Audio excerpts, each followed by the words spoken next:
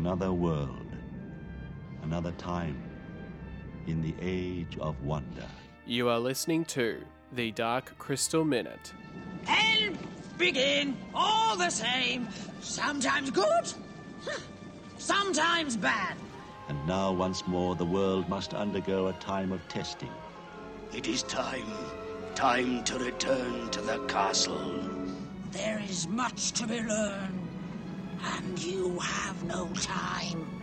And here's your hosts, Philip Mitchell and Jamie Prater. Hello and welcome to The Dark Crystal Minute. This is your minute-by-minute discussion on the cult classic film, The Dark Crystal.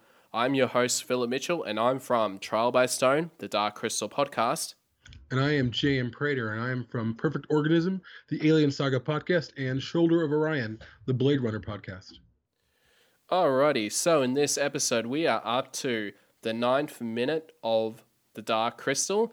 So to sort of recap what happens in this 9th minute of The Dark Crystal, it's mainly just a lot of dialogue back and forth between Jen and the Master, and with the Master saying that basically that Jen needs to find the crystal shard, and that he has to find the shard before the three suns meet, and that he reveals that Olgra holds the shard, and that Jen would need to go to Olgra to get the shard to save the world.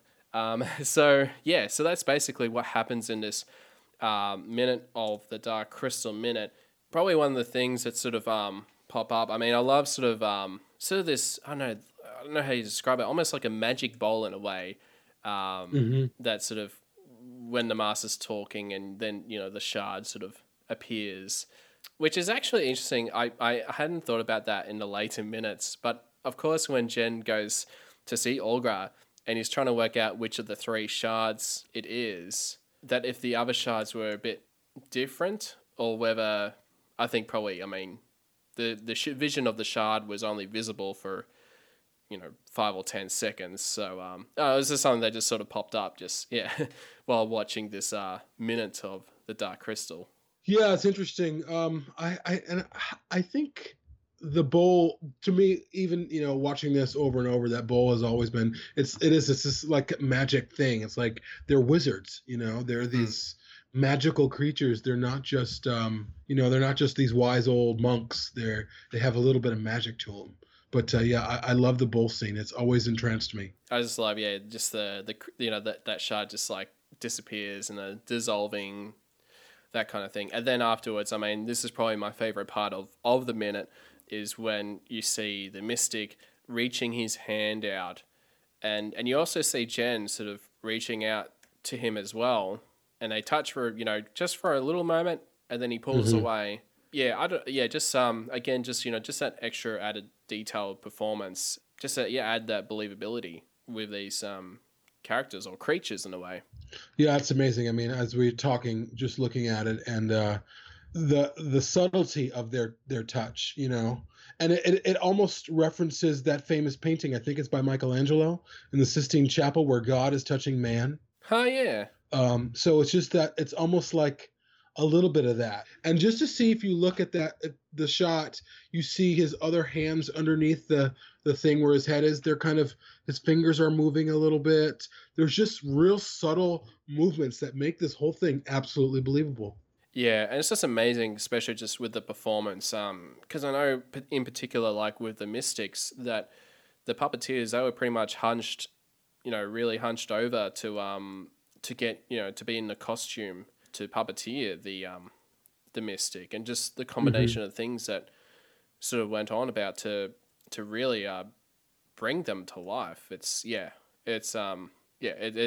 fantastic. And to think that they, in this shot, you have Jen kneeling down. These are all very simple things, but in fact, and I know we've discussed this before, and we'll probably continue discussing it, underneath these sets are really high up, so that these puppeteers are underneath the floors, puppeteering these things. And there's different versions of these sets built depending on what shot they're at. So in one part, if it's Jen, they're under the floor. And then over where his master is, they're on top of the floor in the costume. Yeah. It's not, these are complex. I mean, it's not just complex the puppeteering of these things. It's complex how they have to build the sets to accommodate the puppeteers. You know, the fact that they would have had to build sets, 5 or so meters, below them, I guess, in a way. Like, yeah, a lot of techniques. And I remember that was sort of part of like the big thing with even in Star Wars Empire Strikes Back, that with Yoda's heart, that was, built at least a good couple of meters above, ground, just for Yes. Frank Oz to be able to move around and with Yoda. And then, yeah, I mean, we get a good glimpse again, back with the magic bowl of Olgra's home. Which, I mean, I was sort of looking at this, like the shape of Olgra's home, and it is almost like shaped like as a brain. Yeah, in some way. That. Yeah. Yeah, it's a very interesting. It's an interesting aesthetic choice that they made. Like it's kind of like she understands and then you go into her home and you've got all the orrery going on, which I know we'll get to eventually during this Dark Crystal Minute podcast. So there's all of these kind of mechanics going on inside this brain, that the world is kind of always turning and always ticking. It's interesting how they're doing this, how they're kind of telling the story. And just the amount of work that they go in, considering that this was sort of a children's film, but thinking way beyond that sort of I guess mentality, adding these sort of the mythologies and adding having reasons for why things are designed that way and whatnot. So it's just incredible stuff. What I always find fascinating in this scene is that the master, Jen's master, this mystic master, knows where the shard is. So they have known that the time is coming. They know that what's going to happen is going to happen. There is a prophecy. The Skeksis have vowed to kind of destroy these Gelflings to make sure the prophecy doesn't happen. But the mystics are wiser. They know where the shard is. They know that the Gelfling that they saved is going to help heal the crystal, and they know that this is going to happen. None of this is foreign to them. It's not all, well, we hope you can do it. They know it has to be done. They know that Jen's journey, and I don't think they knew about Kira. I don't think they know everything. No. Kira's journey is, I think, a journey that they didn't expect, but they still knew that by Gelfling hand or else by none. Like this will happen or it won't. Yeah. I like the idea that the Mystic Master knows where the shard is, and that he knows that Aughra has held it this long. And I think Aughra has known it too. She's known, but she just didn't know which one. Yeah, I mean, especially when we get in the future minutes, like when she just throws a bunch of shards at Jen, and like she has the feeling that she knows that she has the shard, but just don't know which one. But yeah, it's just interesting how they know about these things, but I think, I mean, it's one of those things where it's like, oh, why didn't Jen learn, earlier about, this quest or whatnot? Because, I mean, basically, Jen's only got probably, I would say, like a couple of days or a week to try and, figure out this quest. And you would think that the Mystics would raise him up and be able, I mean, they did raise him up, of course, but sort of be able to sort of train him up to be up for the challenge to take on this quest, to find the shard and put the shard back into the place. But I think probably from that, the Great Conjunction is what they're just really waiting for to happen for it to all work. Yeah, it's just something I always thought of, like, is, if the shard went back into the place before the Conjunction, whether that would, I mean, I guess it could work, but they just would have to wait for the suns to appear to, to make the most out of the action. And I would say, lastly, my last thoughts on this shot, this scene between Jen and his master, again, just really point to the detail. I'm looking at the master, there's a little bit of darkness in his eyes. His eyes aren't as open as wide as like the other mystics. He really represents kind of his age. His hair is more white. His blanket is tattered.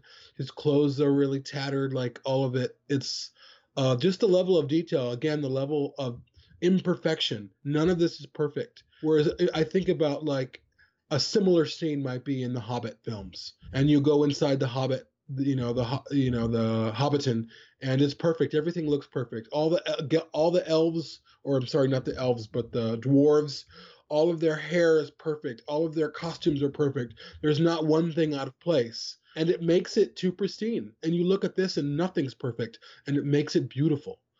So you have very similar ideals happening in these two films, but the Dark Crystal, the people behind the Dark Crystal, and Jim Henson and Frank Oz and all of these artisans realize that the imperfect makes this perfect.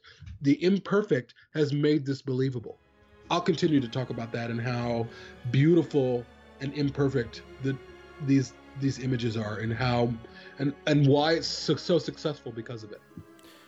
Yeah, it's just incredible stuff as always. And I think we'll wrap up for this minute of the Dark Crystal Minute. And stay tuned for the future episodes of the Dark Crystal Minute. If you'd like to get in contact with the show, you can do so at darkcrystalminute@gmail.com. You can like us on Facebook at facebook.com/darkcrystalminute, or on Twitter at darkcrystalmin. The Dark Crystal Minute is a part of the Trial by Stone, the Dark Crystal Podcast Network. So if you're able to give us a 5-star review on iTunes, that'd be greatly appreciated. Thank you so much for your time, and come back next time for more The Dark Crystal Minute.